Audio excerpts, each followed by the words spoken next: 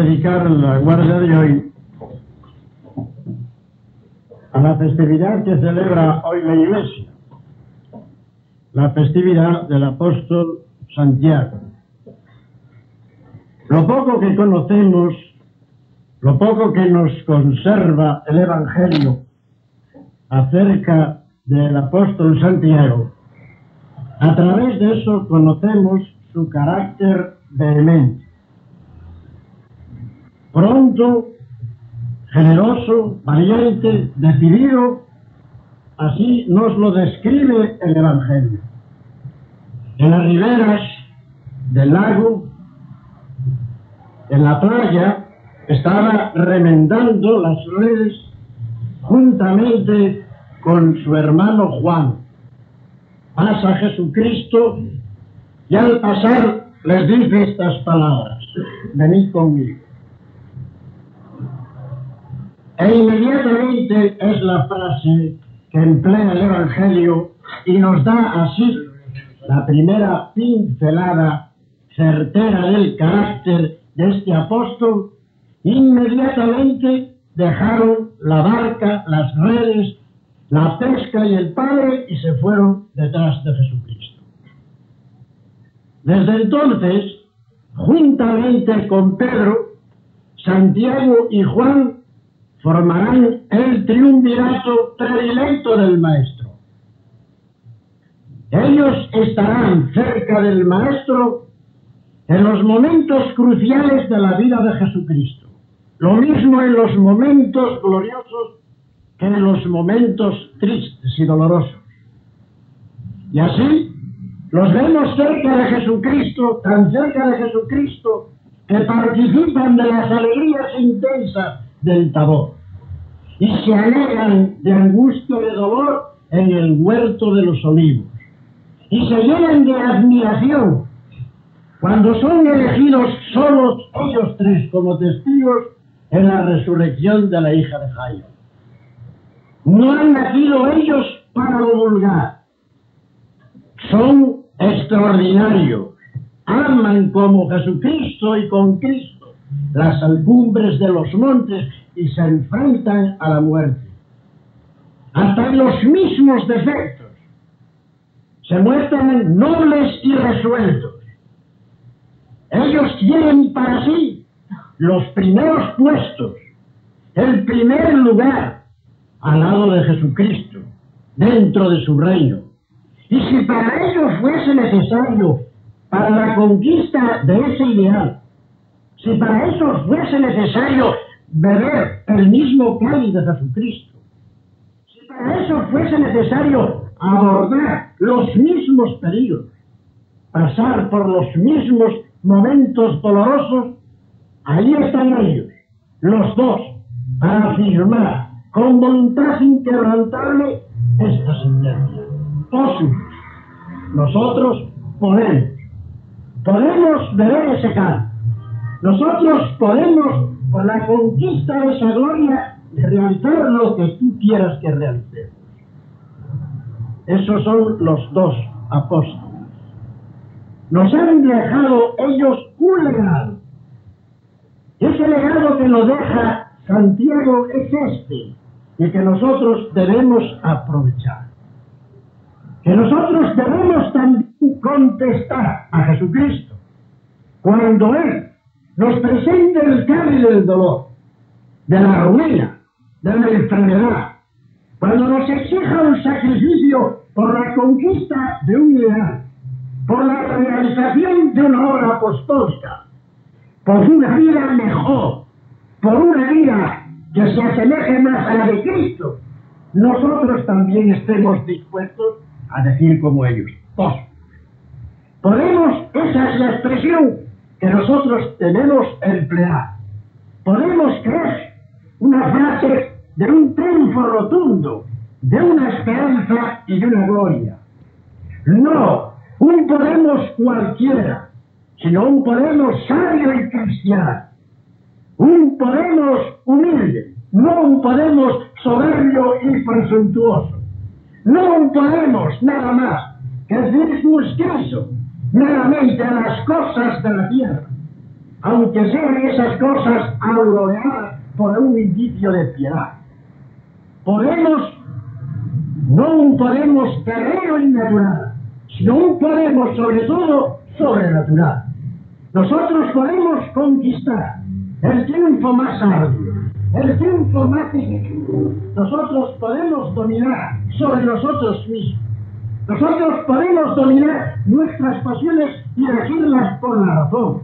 Nosotros podemos triunfar de las astucias del demonio. Nosotros podemos ser apóstoles de Cristo. Pero es que podemos, para que sea verdadero, no tiene que ser aquel podemos que dijeron ellos cuando todavía ellos no habían comprendido, como dice perfectamente San Lucas, lo que significaba la pasión de Jesucristo.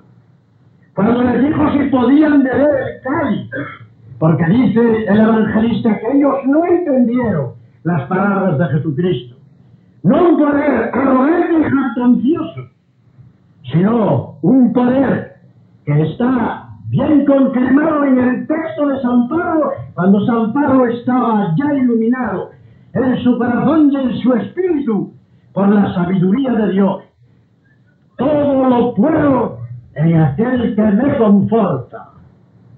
Todo lo puedo en Cristo. En Cristo lo podemos nosotros todo.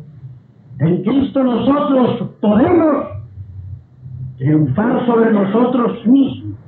En Cristo nosotros podemos realizar una vida íntegramente cristiana, cumplir ejemplarmente con nuestras obligaciones en el hogar, en el trabajo y en la profesión. Nosotros podemos, con la ayuda de Cristo, unidos a Él por la caridad, podemos inyectar el espíritu apostólico en los demás. Y recibiremos también el premio que recibió el mismo apóstol Santiago. Santiago tuvo un privilegio por aquella resolución enérgica que él tuvo.